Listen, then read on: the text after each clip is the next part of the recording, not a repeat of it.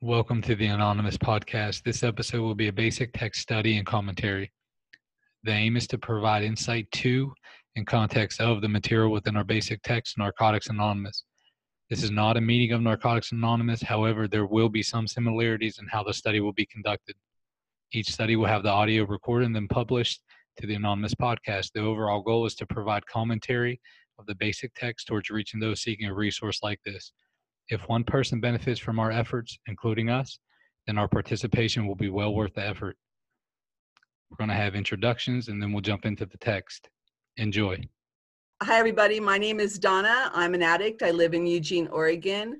My clean date is Thanksgiving, 1985. My home area is Lane County area of Narcotics Anonymous. We have lots of great meetings out here. Come on out and see us. Happy to be here. Hi, my name's Paul. I'm an addict. I got clean in New Orleans, Louisiana. I attend meetings in New Orleans and the Pensacola area. My home group is the Open Mind group that meets on Monday nights at 7:30. I'm so glad to be a part of this podcast. And if you're on a relapse, come back to the fellowship. We need you. Hi, everybody. My name is Eva P. from Salem, Oregon. My clean date is 6/10/2000. My area is the Mid-Willamette Valley area of Narcotics Anonymous. My home group is Live for Today, and it's on Wednesday nights at 7:30 at Westminster Church. Come and find me. I would love to meet you. Hey family, my name's Allison C. I'm an addict. I live in Baton Rouge, Louisiana, and I'm in the Bayou Recovery area. My clean date is April 13th, 2010. Thanks. Hey, I'm Edgar. I'm an addict. My clean date is March 9th, 2015. I am from the capital area of NA in Raleigh, North Carolina. So hope you enjoy the podcast. Hello, everyone. My name is Brian B. I am an addict. My clean date is 11/18/2019. I'm a member of the WE area of Narcotics Anonymous. My home group is the Sunday morning literature meeting of NA. Come down and see us sometime. We'd love to have you. Hey, I'm Jessica. I'm from Berea, Kentucky, and we're part of the Kentucky Survivors area. My clean date is December 1st, 2015, and my home group is NA as such in Nicholasville, Kentucky. We meet Monday nights at 7. I'm an addict. My name's Douglas L. My clean date is March 12th, 2000. Got clean in southwestern Pennsylvania. Really excited that you're tuning in. I suggest that you get your basic text, a highlighter, and a pen or pencil. And here we go. So we're going to start with the symbol, Roman numeral 15, in your 6th edition basic text. So with that, Jessica, would you be willing to read that first paragraph? Sure. Simplicity is the key to our symbol. It imitates the simplicity of our fellowship. All sorts of occult and esoteric connotations can be found in its simple outlines, but foremost in the minds of the fellowship are easily understood meanings and relationships. All right, folks, so when we look at this, a couple notes that we may want to take down. Occult could be looked at as supernatural in meaning, and then esoteric is understood by a few people with a special meaning of a select group that would possess the understanding. So we could read that sentence with those definitions applied to it. Anybody else have any comments? I like that it's simple because I'll confuse the heck out of things. So. Right. Edgar, can you take the next paragraph? The outer circle denotes a universal and total program that has room within for all manifestations of the recovering person. Any comments?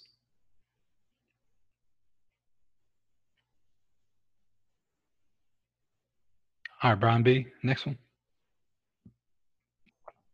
The square, whose lines are defined, is easily seen and understood, but there are other unseen parts of the symbol. The square base denotes goodwill, the grounds of both the fellowship and the members of our society. Goodwill is best exemplified in service. Proper service is doing the right thing for the right reason. When goodwill supports and motivates both the individual and the fellowship, we are fully whole and wholly free. Probably the last to be the loss to freedom will be the stigma of being an addict. All right, folks, some comments on this? Bob? Yeah, I was reading this morning.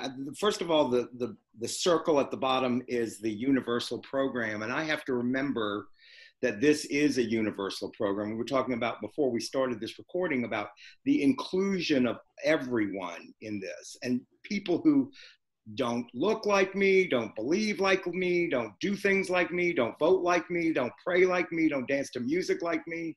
And I have to remember that's the strength of this fellowship. And then the other thing is goodwill is the basis of the pyramid. And I think part of my problem when I get here is I start I'll let all kinds of people come up in the shooting gallery with me. I don't give a shit who's up in there. But then I get up in here and I start to get really particular, like sitting in a meeting and wondering who's clean and who's not. And did they do something that I think and do they take this drug or do they take this medicine? And are they clean? And that gets into a real discussion about who's supposed to be in here. And the longer I stay clean, goodwill it's not my business. I'm not in charge. I'm not a narc. I'm not in here to question your clean time. My goodwill is if you say you're a member, you're a member. If you say you're a part of this home group, you're a part of this home group. I'm not the judge and jury, and that's what goodwill affords me. And I have to remember that when I start to get judgy. And plus I need to let go because I want the same, the same freedom that I'm going to get when people don't judge me. So. Thanks, Paul. Can I jump in? Allison, jump on in. Okay. I really like the doing the right thing for the right reason.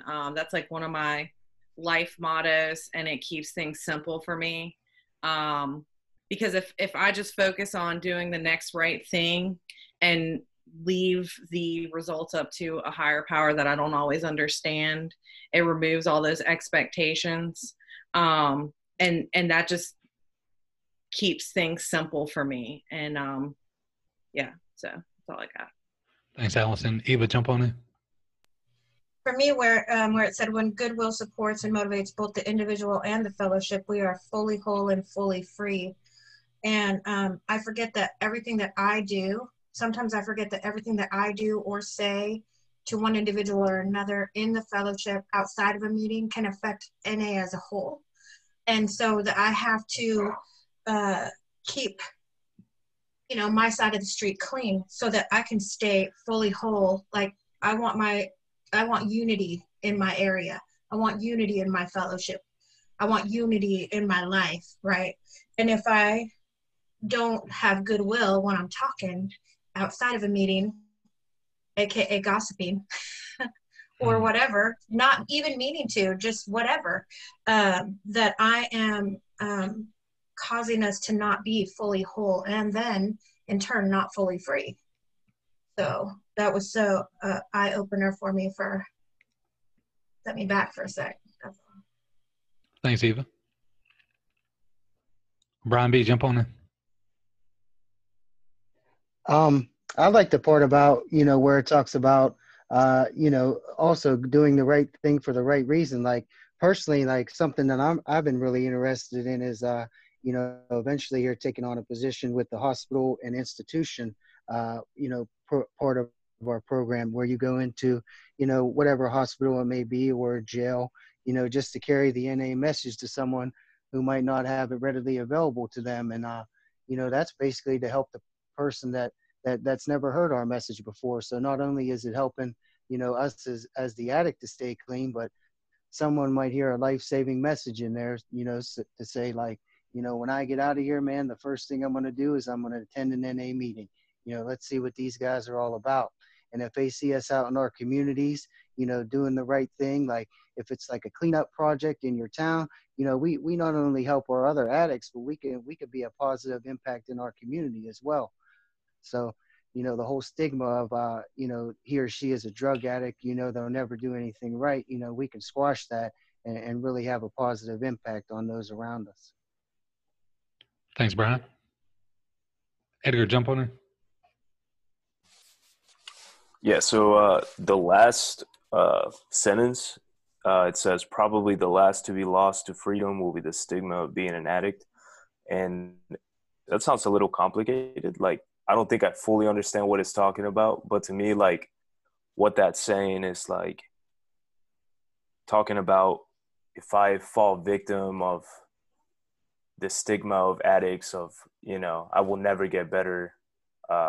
You know, once an addict, always an addict, you know, and the basic text talks about that as well.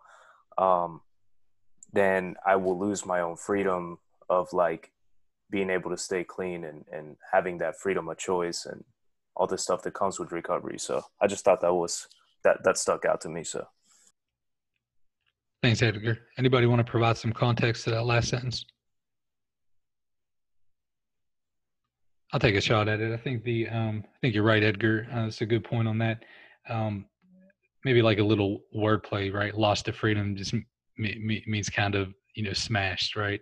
The stigma, right? Of once an addict, always an addict. We'll never be good, right? We're hopelessly bad, right? There's no recovery for us, no options, no hope. I think that thing what this is saying is like, hey, that may be sad but true. That may be the last freedom that we get to experience, and that's okay, right? And that's okay. And then I want to make another point too, Eve. I really agree with that, and it kind of spoke to me as well. Is like, and goodwill, it's the ground for the fellowship for sure, but also for the members in it, which is me, and that needs to be me when I go out. You know, other than the hour that I'm meeting with you folk or at a meeting or something like this, that's, you know, I'm a part of their goodwill, you know, should be driving me. But when I go out and I interact with others, goodwill needs to be the ground for which I'm existing on. And so so that's good there. Yeah. We got Allison and then Paul. Allison, jump on in. Yeah, so as we were discussing this last sentence, I was looking at the symbol, and the triangle or the pyramid, the freedom is at the pinnacle of it. So when I look at that, for me, what that's saying in conjunction with the sentence is that when I work a total and complete program, I have freedom from active addiction, and the stigma of me being an addict is lost because I'm a productive member of society, which is what NA helps me do. So that was just my understanding when I glanced at it. Thanks, Allison. What's happening, Paul?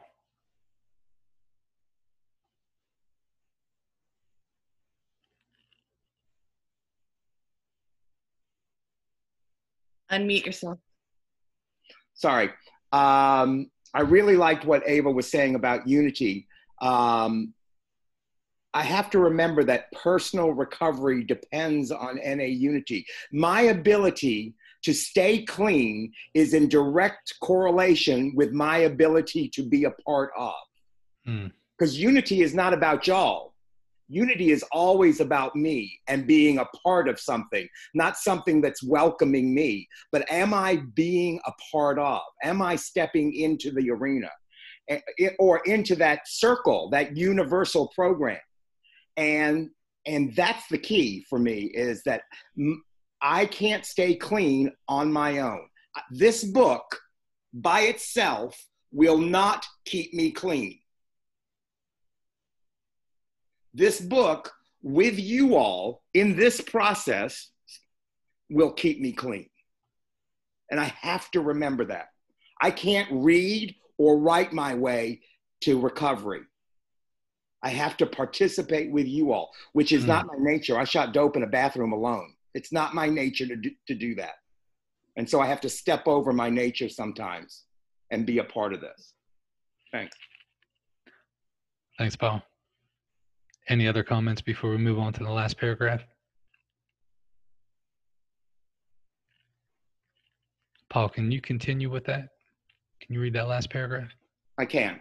It is the four pyramid sides that rise from the base in a three-dimensional figure that represents self, society, service, and God.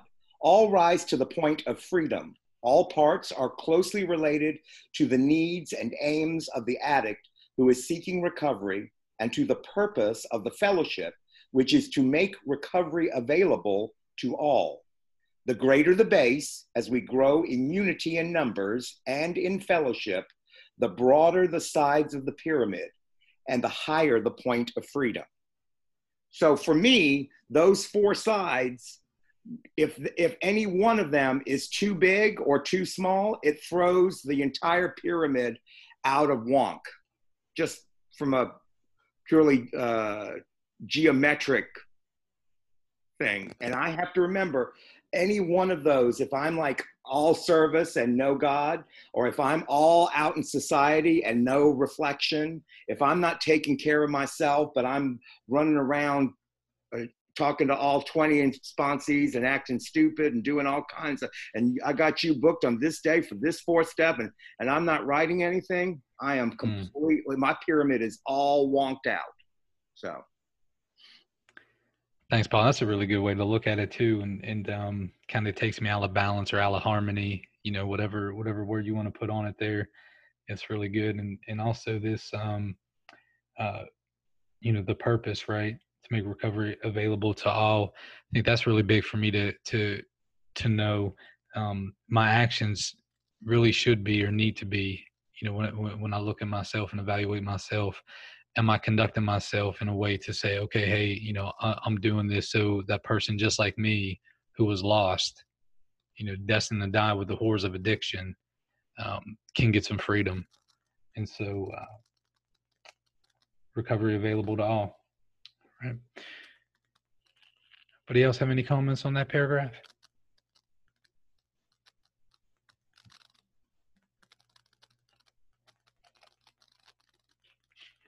All right, folks, we're going to transition into the preface to the 6th edition.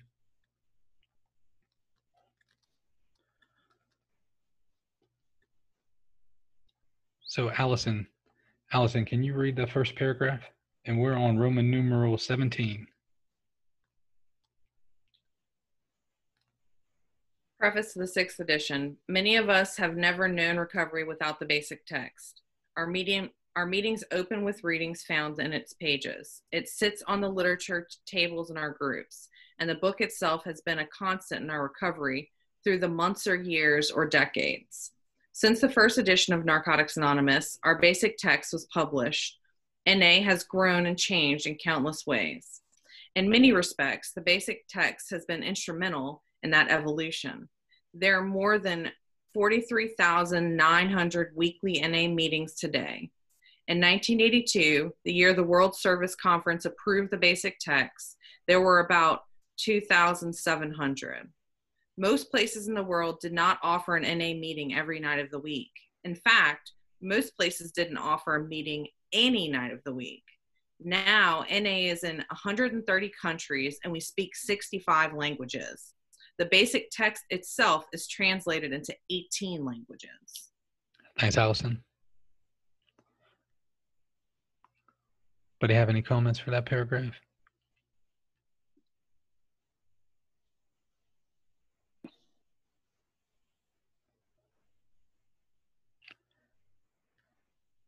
Yeah, Brian, jump on.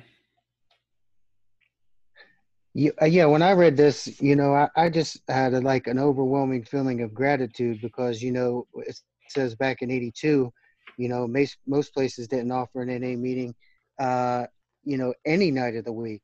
So now it's like 7 days a week. I don't have to travel very far to attend a meeting, man. And that's like a real blessing because, you know, I couldn't even imagine, you know, just having the literature and not that, you know, person-to-person contact, you know, how nice it is just to, you know, well, with the COVID and the pandemic, some people aren't hugging right now, but like when I'm feeling, you know, down and out and lonely, man, just a warm hug of a fellow addict, you know, that can change my whole perspective on the day. So, just feeling really grateful that NA has grown such exponentially in this amount of time. So yeah, that's my take on it. Thanks, Brian.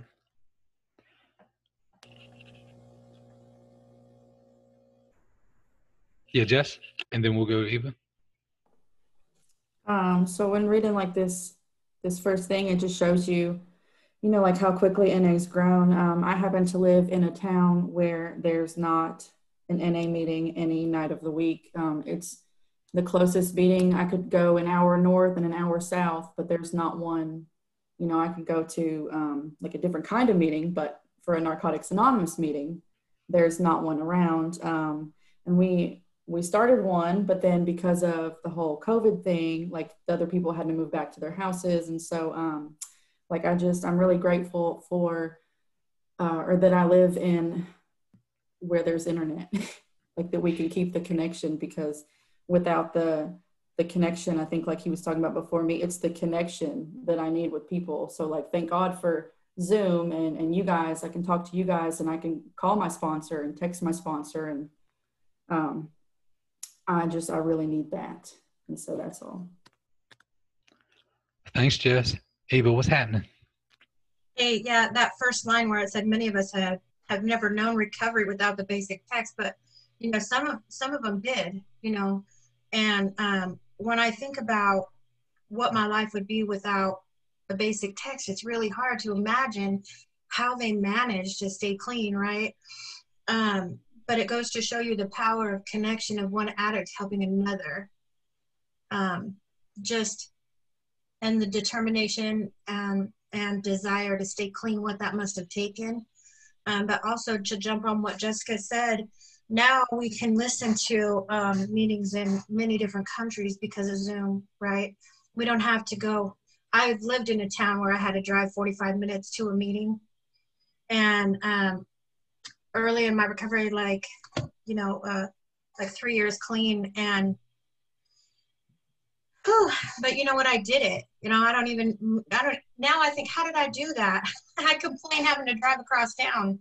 So when the pandemic happened, and then people were complaining about having to go to meetings, and they were complaining they didn't have meetings, and now we have Zoom. So I think sometimes what happens in our lives causes us to remember how important meetings really are, because now that we can't have them where we can be in the same room with somebody and feel their essence and their vibe, right, and share this connection personally, I think it's really changed my perspective on how much meetings really mean to me as a whole, and what they must have meant to people without a basic text back in the early days. Like, that's all they had. They didn't have the basic text. All they had were meetings, because they didn't really, they were trying to navigate what it's like to be clean. So we have at least some direction now, which I need a lot. Thanks, Eva. Edgar, what's happening?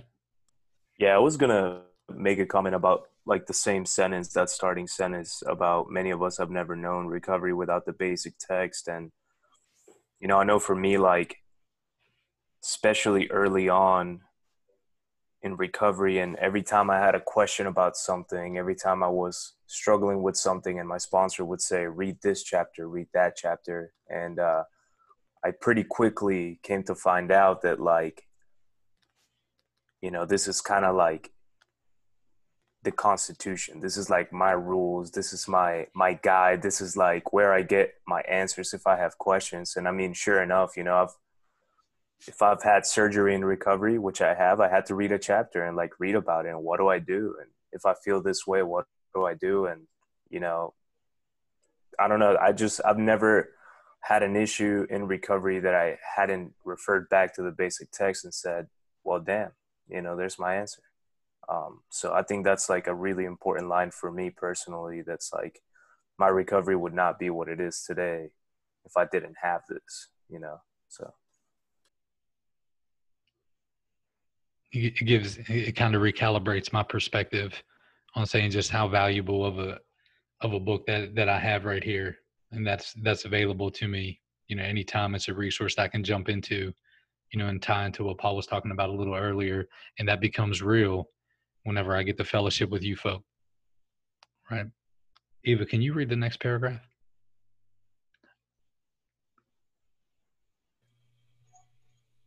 Certainly, NA's growth cannot be attributed to the power of this book alone, but the fact is the basic text is one of the most effective means we have of carrying the message. Where it is published and distributed, NA grows, not just in numbers, but in breadth of recovery and experience. Our members stay clean 10, 20, 30 years and more. Our fellowship has more and more experience dealing with challenges beyond not picking up this first drug. In the 6th edition, you will read stories of addicts who stayed clean through the loss of loved ones, serious illnesses, raising children, marriage, divorce, getting an education, pursuing careers, and much more. The common thread through all of these varied experiences is that they draw strength from the NA program, regardless of how long we have been clean or what life situations we are facing. Over the decades, our members have lived a lot of life on life's terms and have learned a lot about what it means to recover from addiction in that context. Thanks, Eva. Have some comments on this paragraph? Paul? Yeah, we've seen it most recently in Iran. We weren't allowed in there for a long while, and the government finally admitted that there was a drug problem in the whole country, and so NA was invited in, and one of the first things was to translate our literature into Farsi so that they had literature to use, and that just by that simple act of that translation, the exponential growth of the fellowship in Iran has been incredible. There are videos of meetings happening in football stadiums in Iran, where people will start to come out and there will be members on either side just catching people as they come out and putting them with sponsors. Just massive amounts of growth in the fellowship over there. So, I mean, just remember that when we're putting that couple of dollars in the basket as it goes around, that's how we're carrying the message, is translations that we never even thought about 10 years ago. And, you know, what's the next hurdle for us? So it's a worldwide fellowship. Thanks, Paul. Anybody else have any comments? Yeah, Brian, jump in. Yeah, I really like how Edgar referred to the basic text as like the Constitution. I think of it kind of as like a playbook. You know what I mean? All of a sudden, you know, we addicts, we put the drugs down, and then, you know, here comes life on life's terms. You know, we're not putting something in us to deaden the pain. Now we have to like face life as it comes, like loss of loved ones, illness, surgery, you know, whatever it may be. So I can, you know, turn to the back of this book and read the stories of how other addicts, you know, went through these same situations and how they came out of it clean. So that's the hope shot there. Like, this is my playbook, man. How they do it and how can I apply it, you know, so I don't pick up no matter what. Yeah, thanks for that, Brian. And that really speaks to where I'm at too, is when it says over the decades, our members have lived a lot of life on life's terms, have learned a lot about what it means to recover from addiction in that context. And the context there, you know, for me is hey, can you get divorced, right, and recover and stay clean, right? Can you, and this happened, you're coming up on the anniversary of my sister being absolutely murdered by addiction, right? Can you lose a family member? Can you watch a family member get murdered by addiction? But here's the hit, and stay clean through it. And then take that further. Can you be somebody that people who go through that come to and say, hey, could you share with me, you know, how to stay clean a day at a time through that? Right. And that's the context I feel that this is being written about.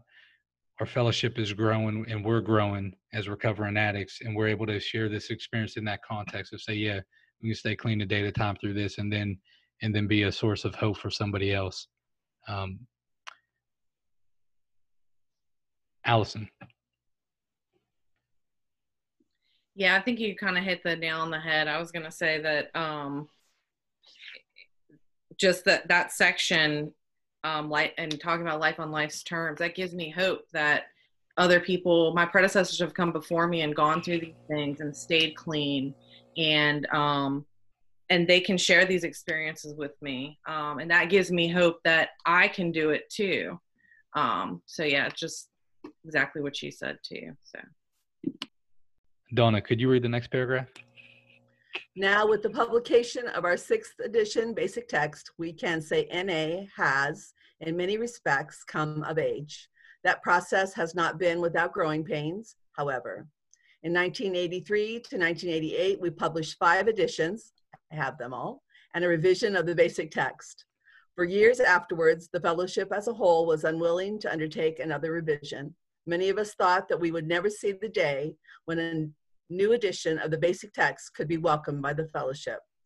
And so the publication of a 6th edition is something to celebrate and a real marker of our ability as a fellowship to grow and change. Thanks, Donna. Would you like to make a comment about that too? Sure, yeah. So my edition that I got clean with is the 3rd edition. I have all of them. And it's the one I tend to read the most. I think a lot of us do that when we get clean with a certain edition of the basic text. That's my book, right? I know where everything is in it. I go directly to it.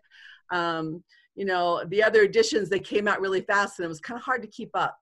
5th edition has been around for a while. So, so having an opportunity to get into the stories of the 6th edition has been a real pleasure, because there's things in there that weren't there when I got clean, right, in 1985. Stories about, you know, people like me. So here's the thing. When I got clean, there weren't any old people in Narcotics Anonymous, right? Old people, addicts, didn't stay clean. They died. And so as Narcotics Anonymous has gotten older and people have stayed clean, we're getting old in recovery. We're turning 50, 60, 70 years old clean. And like, what do? Right? Because dances and campouts and, you know, all the things we used to do when we were young is like, you know, all good, but, you know, for 20 minutes, that's enough.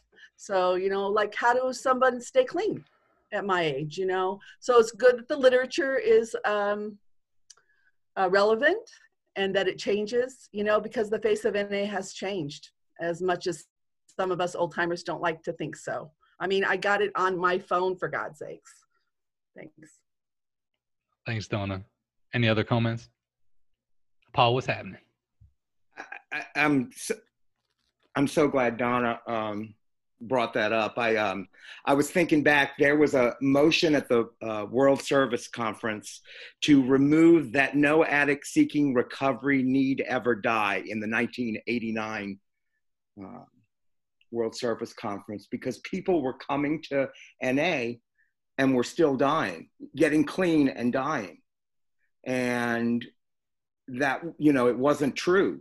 What it said on the medallion just wasn't true, and there was emotion. And I you know, in the infinite wisdom of our group conscience, we didn't remove that, because we held out on hope that at some point we'd get through that. We'd get through that pandemic. And so I just have to remember that when I'm in the middle of this pandemic, is that we've gotten through them before. So good to know. That's cool, bro. Thanks, Paul. Any other comments? All right, the next paragraph. Chapters 1 through 10 remain as they were in the 5th edition. These 10 chapters speak to many of us in a way that no other literature does, in a voice that is difficult, if not impossible, to duplicate. What is significantly different in the 6th edition text, however, in addition to this new preface, is the personal experience that follows chapters 1 through 10. Comment I'll make to that is talking about the first 10 chapters speak to me, that is in a voice that's just about impossible, and I have a vast resource of self-help books. If if there's a topic and there's a self-help book that's associated to that topic, I'm pretty sure that I have something that's addressing it in some way, shape, or form. And but I get into the basic text, and I treat it just like it is a textbook. I jump in and I study it, and it speaks to me. So that's going to be my comment on that paragraph. Anybody want to jump in? Eva? So I get super emotional when we're talking about the basic text. I got clean with the 5th edition when you guys finally perfected it. Thank you, old timers. I'm not as young as I look, but I color my hair. But I get emotional because I can't imagine the growing pains and what they look like. And when I think about a service area meeting, an area service meeting, and how sometimes it can get super high strung and high emotion and passionate. That's the word I'm looking for, because we're passionate people. Imagine trying to get word for word on a book. We can't even, I'm sorry, I'm speaking from my area. We struggle sometimes with bylaw revisions. You know what I'm saying? Like, I couldn't imagine trying to decide what line to keep. So when you guys finally perfected it in the 5th edition, chapters 1 through 10, for the rest of us, meaning me, because that's my favorite one, and the stories are great, but I feel like 1 through 10 is perfect, right? You guys perfected that. And the growing pains, I know that was the previous chapter, but then it talks about it here, like it speaks to us like no other literature. And I remember the first time I was given a book in a meeting in Portland, and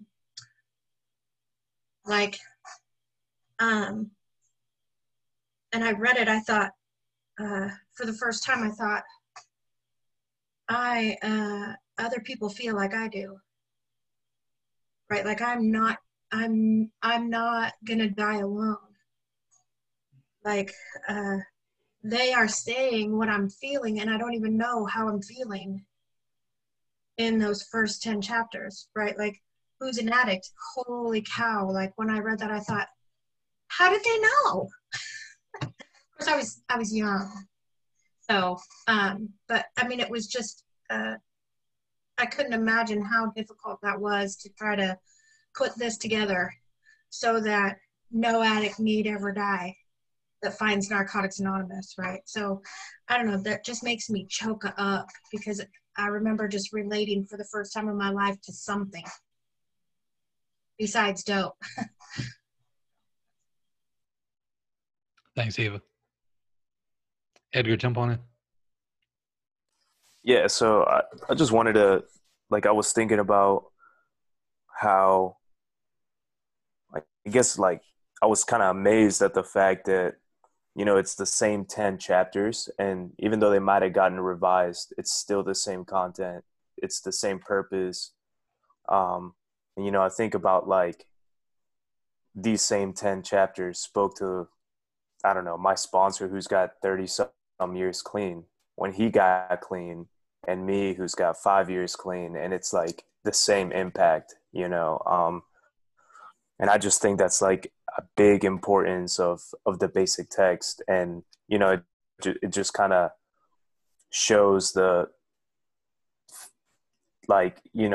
whole point behind that I've heard a lot in NA of if you want to get what I got, you do what I did. And it's here it is, everybody I know who stayed clean for a period of time has done was what this book says, and when I got clean, I had to hang on to that if I do this stuff, it worked for them and it must work for me. So anyways. Thanks, bro.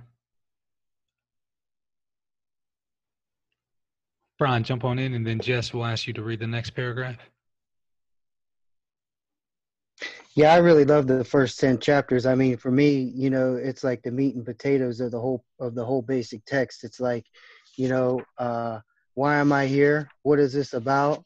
And it tells me all about who I am. I heard a guy sharing a meeting one time. It was like someone was following him around whenever all this was getting written. And, I feel like that applies to me.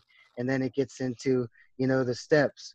The steps are the key to freedom, you know, for any addict. You know, when working this program without working the steps, man, you're really doing yourself a disservice. I mean, that's where the true freedom comes from, you know, where you can identify, you know, where you've fallen short, and now what you can do about it, and how you can become a better person and carry this message of hope and Narcotics Anonymous to other addicts. So, you know, I don't think these first 10 chapters will ever change. Thanks, Brian. Jess, can you jump in and read that paragraph? It would be. It would be impossible to list all the ways in which the face of NA has changed over the years, and this new edition doesn't pretend to be a mirror, reflecting back a perfect image of our membership, but it does aim to represent the richness of our differences as well as it can. The basic text already tells us that any addict is welcome in NA, regardless of what we look like, how old we are, and what kind of spiritual beliefs we hold. Addiction is a disease that does not discriminate, and neither does the program of NA. Admittedly, there is a stereotype of the typical candidate for NA, urban, criminal, and needle user, and that narrow vision does describe some of us, but we are also professionals and parents and students and so on, living in cities, small towns, and rural communities in countries all over the world. We can only hope to gesture at our diversity in the space of one book. Even our name itself, Narcotics Anonymous, may not fully describe our membership. Addiction has nothing to do with where we come from or the specific substances we used. Thanks, Jess. I think a comment I'd make on that is I'm not sure that the stereotype now, the urban criminal needle user, I don't know if that's is like it was, you know, years ago. I think it's pretty wide. I think it's pretty, you know, pretty wide open now of what a stereotype for an addict is.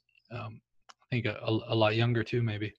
You know, the folks are considering a stereotype of an addict. At least I see that coming into the rooms. You know, I got clean in southwestern PA. I was 16, and I was the youngest in the program by far. You know, by far. And I was looking around these rooms. You know, and it's like, you know, folk when they were talking about like, you know, divorced and this and that, I was like, I can't relate to that. You know, I can now, right? after being clean twice. But anyhow, but you know what it was, man, that identification piece, like the folk were talking about being desperate to get high, you know, hopeless. And my spirit was like, man, that's, you know, that's me. They talked about being desperate to get a day clean. I said, man, I want that freedom. Right. And so I don't know if that stereotype still applies now. I was just making an observation there. Anyone else want to jump in and comment on that? Jess, go ahead. And then we got Donna. So this paragraph specifically, the next one too, but like I know for me, when I first came in, I would always try to disqualify myself and think, I was an urban criminal needle user, so I couldn't really do anything there, but like I would look at anything and say, oh, well, this isn't me. You know, like I would read who is an addict and like Eva said earlier, that's me, but I would be like, no, like this one thing is different. I didn't do that. So, you know, like we do. To try to say, oh, I don't need this, I'm not an addict, blah, blah, blah. And even like the whole Narcotics Anonymous thing, like if narcotics is not your thing, like you can still be a part of this program. It's not about the narcotics. And then like the anonymity that's in this paragraph, you know, that we're all, it doesn't matter what we are, who we are, what we look like, what we did, like we all can do this thing. And that's something that's really beautiful about this paragraph to me.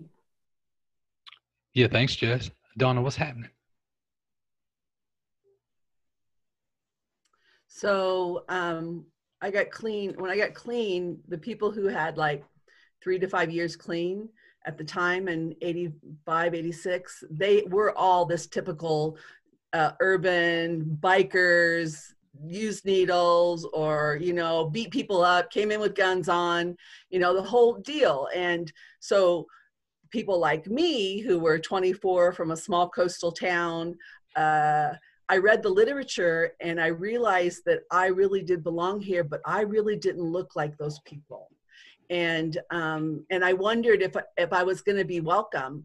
And I want to say that, I mean, there was a certain population that, you know, like to do the whole thing about I spilt more beer on my tie than you've ever drank in your life kind of thing. But the majority of people were welcoming.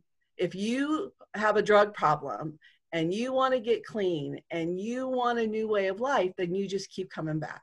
You know, and after I shared a few times and relapsed over the course of a year a number of times and talked about how crazy my life was, they said, yeah, you belong. It's all good. Keep coming back, right? And, but you know, that identification is so important. People tried to give me an AA big book and I couldn't relate. And I picked up the basic text of Narcotics Anonymous and knew that I was home. You know, whether I was a hot biker chick or, you know, or any of that kind of stuff, you know. The literature saved me. It really did. Thanks, Donna. Any other comments? All right, Allison, can you read the next paragraph? Our members come from every walk of life. We are not contained within political or geographic boundaries, nor are we limited by any individual differences in faith or philosophy. No matter what conflicts are unfolding in the world at large, we aspire to an ideal of unity. Our common welfare should come first. Our text explains that this unity of purpose helps us to achieve the true spirit of anonymity, where all of us are equal as members of the group. With that as our foundation, we as individual recovering addicts are each able to find our own distinct voice and to sing a song that is uniquely ours. This new edition presents some of those voices. Thanks, Allison. Anybody want to comment on that?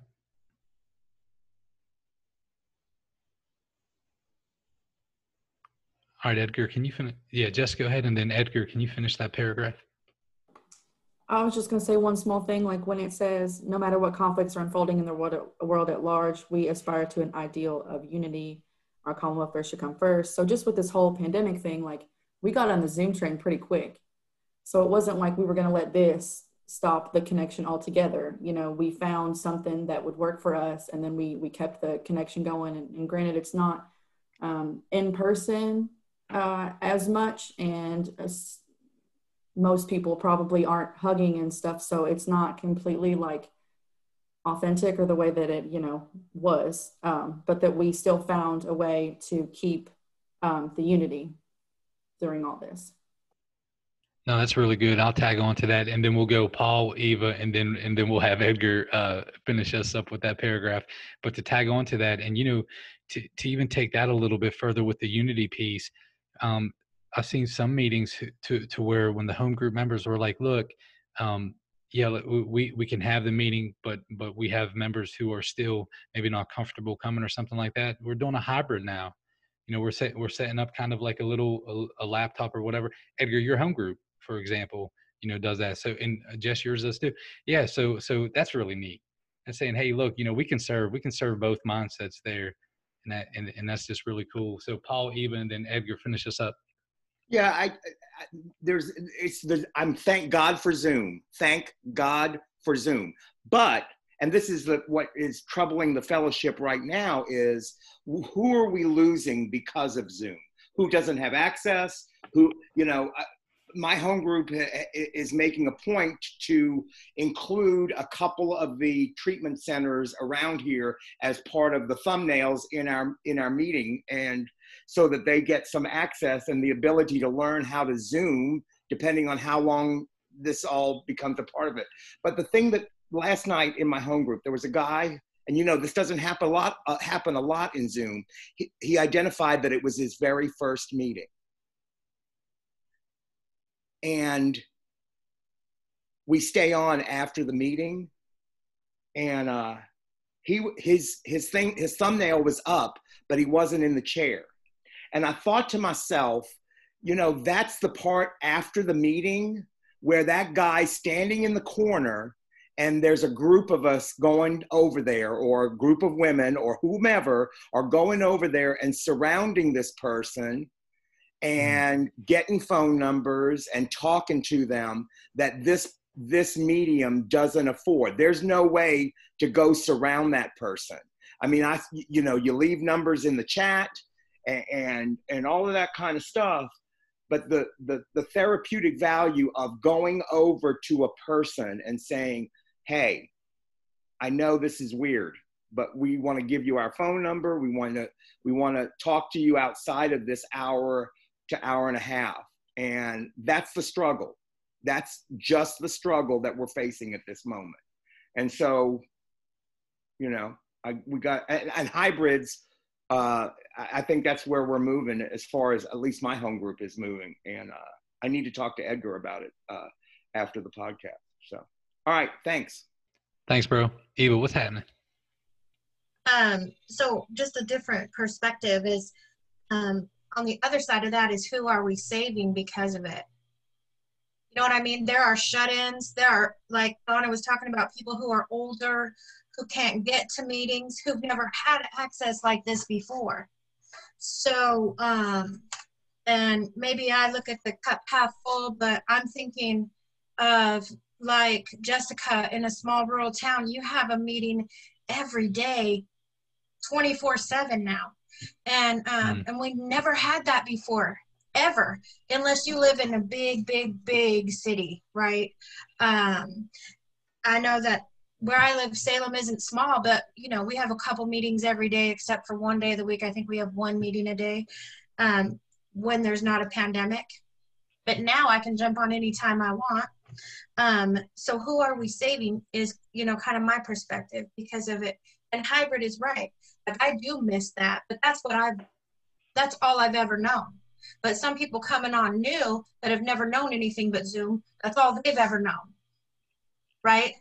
So I think we adapt to what we know, just like the kids growing up today, they know how to get through apps and everything. I have to go to my 10-year-old grandson and say, can you fix my phone, right?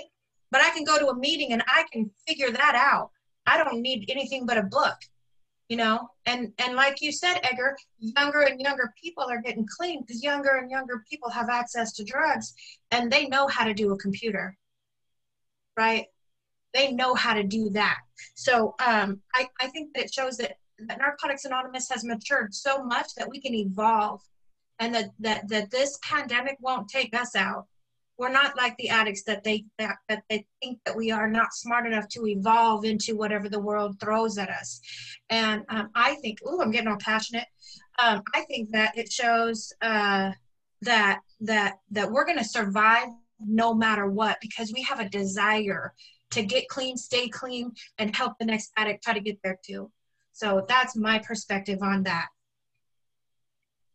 Thank you for walking with us on this journey. Please reflect on what was discussed and apply it to your life. Share this resource with anyone you feel led to do so with. Tune in next time as we'll pick up where we left off. We'll chunk these in hour-long sessions. Namaste and God bless.